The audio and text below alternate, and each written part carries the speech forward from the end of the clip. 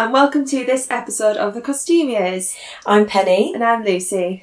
And we're going to be trying something different this time, simply because, in all honesty, we've just been struggling a bit to get our schedules in line, haven't we? Yeah, we've been pretty full on recently. Yeah, work has picked up for both of us, which is great, not complaining at all. No, the world is back. Yes, but it's just not left very much time for us to meet up and record the hour-long episodes. Yeah. So we thought we would try kind of mini episodes, I suppose. Yeah, we're trying to think of like a short, kind of idea, and do some snippets of information that we think might be quite interesting, quite fun to listen to, and very easy instead of a committed hour. Yeah, exactly. I suppose each one will have a different subject, as we normally do, and we'll have a little discussion, but it just won't be as in-depth. So if you're just quickly popping to the shops, or you've got a short commute because you're a very lucky person, then maybe these short episodes will be for you. Yeah. So what have you been up to, Penny? Well, I am principal costume maker on The Nevers, part 2, which will probably be part of series 1 because that's what we were working on when the pandemic hit. Yeah. So, yeah, it's nice to be back on that and finishing it.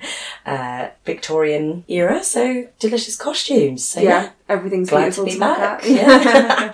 How about you? I'm in the design team for the new Argyle film. Nice. Matthew Vaughan, so it's a bit out there. It's great, actually. It's contemporary. Yeah, I can't say too much. Nice. It's fun. It's really good. It's challenging. It's different. Yeah. Oh, fantastic. So for this short, we wanted to discuss a topic that we both found really interesting, actually. The secret language of the hand fan.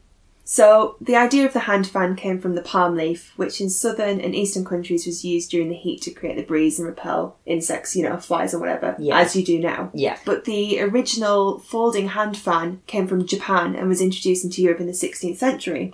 I've actually made a tiny fan here for me and Penny out of some paper. Yes, it's fetching, to say the least. I need to decorate it. But it wasn't until the reign of Elizabeth I, who was the keen user of the fan, that they became popular in the UK. It was at the court of Louis XIV that fans became an essential accessory, and etiquette dictated that fans had to remain closed, so in that kind of flat position. Yeah, like folded up. Yeah, in the presence of the king or the queen, and thus the guard sticks, which are the two stiff parts at the end of the fan, became more and more elaborated because obviously that would be seen more. Yeah, they were really overly decorated, and it was almost a status symbol, wasn't it? Yeah, it was more about the wealth then. Yeah. It was at his parties. You wouldn't be seeing them just on the streets at that point. Yeah, I can only imagine how gorgeous those parties would have been. Yeah.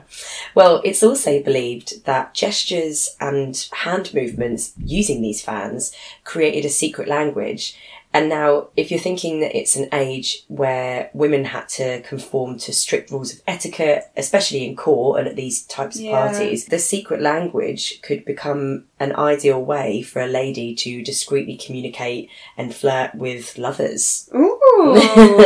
So, in 1797, there was actually a fan created that was named the Fanology, or Ladies' Conversation Fan, by Charles Francis Badini. And it's the most amazing fan. We found a picture of it, didn't we, on the Museum of Fine Arts Boston website. I think they must have it in their archives. I'm not quite sure. I think it's in their collection. We'll put it on our Instagram, but it's pretty spectacular. Yeah, it's this fan, and it's coded with all the kind of familiar questions and respective answers of how these women should communicate with each other. It's actually got lettered inscriptions printed on the fan of how to use it for fan sign language, I suppose you could call it. Yeah. Rather than just what hand movements and positions the fan is in, determining a full meaning. Yeah. You're actually spelling out a full sentence with your movements rather than just saying one statement. Yeah, yeah. The directions begin by saying that there are 8 different motions that are all needed to impart the whole alphabet. And the position of the fan to various parts of the face indicates which number is being referred to, and each number is related to a different letter to create this coded language. And it's really in-depth. It's so clever. It's fascinating. Yeah, the fan's unbelievable. I'd love a picture of that, just anywhere. Yeah. And to see it in person. Definitely. Trip to Boston. Yeah. So after a lot of research, there are quite a few different variations of the fan languages. Yeah. But we do have one in front of us now, which we can test. And I have my tiny fan. There's a few that we thought we should share with you because they are pretty funny. Right, so what you do one and I'm going to do what one you're now. trying to say to me. Okay, so you're drawing it across your forehead. Yeah. Which is... We are watched. We are being watched, Penny. Yeah. That person across the dance floor is watching us. Cool, yeah. Okay, here we go. Right, okay, my turn. So, okay. Oh, okay, you're brushing your cheek, your right hand side. Oh, I love you too. Yay! There's some funny ones. There's one that's, if the fan's completely shut, it just means you have changed. Yeah, but also placing it in the right ear means you have changed. And I've just got really hilarious images of these women standing there with fans poking out of their horizontally ears. stuck out. And their husband being like, "You all right, love?" She's like, "Yeah, I've just got an itchy ear." Yeah. All right, you've changed. You've changed. There's some good ones. There's "I wish to get rid of you," which is twirling it in your left hand. Yeah. Or if you tap the handle on your lips, which is "kiss me." But also, I kind of wonder if there were just maybe some mindless people, like, you know, when you just stood at the bus stop or something and you've kind of got a finger on your lip because you're just mindlessly doing something like that. Imagine if you were stood on a dance floor and you're staring into space, tapping the fan on your lip, and then the next minute you know, someone's getting accosted on the stairs because someone's planted an absolute smacker on you because you've signalled that you've kissed them. It says here, if you fan it slowly, you're married, and fanning fast means you're engaged. So you don't want to get confused with those either. Yeah. Well, maybe it's I don't probably know. quite subtle. I guess people had a lot of time on their hands. Yeah. Oh, open and shut means you are cruel. So what is it? Snap it. Yeah, shut. you've got to whip it. So as well as using the fans for secretly communicating in code, you could also have, I guess, a novelty fan that was used to actually hide secret objects. Ooh. You've got various little things like a little bit of perfume or vials of medicine in the handles. Yeah, and it says here you could use pencil and tiny notes of who to dance with and secret love letters in the fan as well. So you can kind of slip them into each other. Yeah. Which is really sweet, yeah. Or they could be adapted to hold snuff boxes or opera glasses, for example, for when the entertainment was flagging. You could have the handle that was turned into a flute. Oh. That was part of our little research. That could be like a party trick, couldn't it? Like, oh, I know what this party needs. Yeah. Jazz flute. Yeah. It's like that scene out of Anchorman when he just whips it out of his sleeve. Oh, yeah. I wonder if there's some... there must have been some dodgy goings on with them as well. You know, I bet a few weapons, a few crimes could have been hidden in those fans, because they do say that Jack the Ripper could have been a woman. Oh, there you go. You could have had a tiny, tiny little knife in there. To be fair, also, it was probably quite terrifying walking the streets of London, although if you were a lady, you would most likely have been escorted. But I think I'd feel a bit more comforted if you had a tiny little weapon hidden in a fan when you were walking home.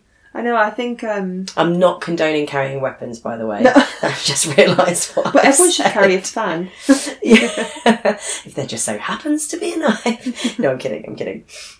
So, as well as the fan having practical uses of keeping cool or a form of communication, we wanted to discuss a different style of fan, the burlesque ostrich plume fan, which was used more as a prop for performances. The flapper is noted for bringing back the ostrich plume fan, and in 1919, Zelda Fitzgerald carried a fan at her wedding, which inspired many of the elite ladies to follow suit. Yeah, exactly.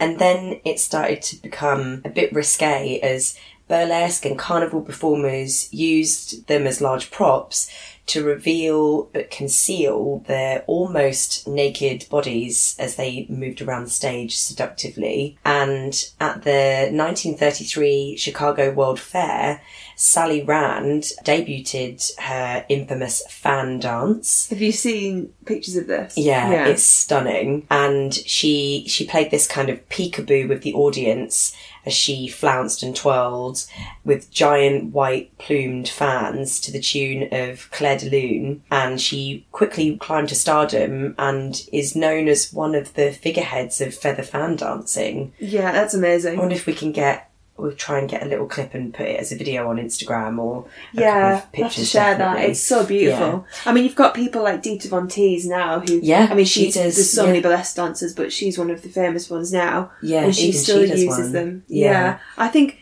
there's something so classy about them. Yeah, absolutely. So, if this episode has tickled your fancy, Get out. there's so many fan jokes that could have happened. I'm your biggest fan. Oh, well, I'm not a fan of that one.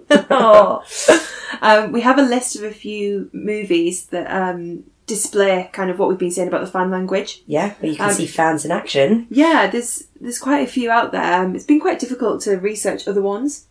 I suppose because when you Google fan, it just comes up with people who are fans. Fans of the films, yeah. Yeah. But the obvious one has to be the 2006 Marie Antoinette film with Kirsten Dunst. The fans were made by Sylvain Le Guin, a designer of fans. Apologies on getting the name wrong there. And he made over 30 fans for the film. Yeah, So- that was quite a visually Yeah.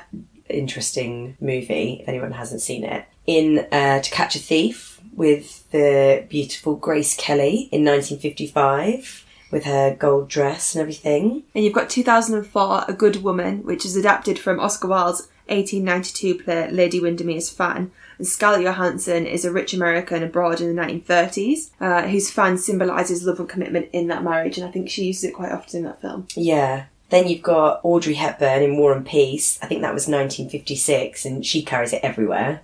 And the last two we suggest would be Funny Girl from 1968 with Barbra Streisand and Marilyn Monroe in Some Like It Hot in 1959. So that's a whole little list of films to check out that feature fans. Yeah. For places, we would definitely recommend the Fan Museum in Greenwich, London, and it owns over 5,000 fans. Yeah, that has been on my list of places to go for a really long time, actually. I can't believe there's a museum just for fans. Yeah, and that we haven't been to it. I know. That's actually more shameful, Yeah. I think. We have to. And there's also one in Paris as well. Yeah, I think it's pronounced the Musée de l'Eventail. Every French person that's listening to this. Oh, we're so sorry. sorry. But we'll put the information up as well, definitely, because this has been really interesting to research. It has also been quite difficult to try to condense it down to a short episode. Yeah. Because as soon as you start researching something, you get really carried away, and there's so many little snippets of information that you want to add in. You get down a rabbit hole and you're looking through the next bit and the next bit, and what does that mean? And who was that? And when were they born? And oh wow, that related to this person, which is in this film. And before you know it, you're on a different topic about a different accessory. Yeah. So I hope we've managed to include enough interesting information without it feeling too rushed. Yeah, so we hope you've enjoyed this episode of The Costumiers. A new one, a short. A short, yeah. Tiny little hot pants. A little Although short. Lucy says shorts. And you said short. Short. We're going to have to come to an agreement on how to pronounce that word. Oh, we've really enjoyed doing it. Yeah, and we hope you tune into the next one. Bye!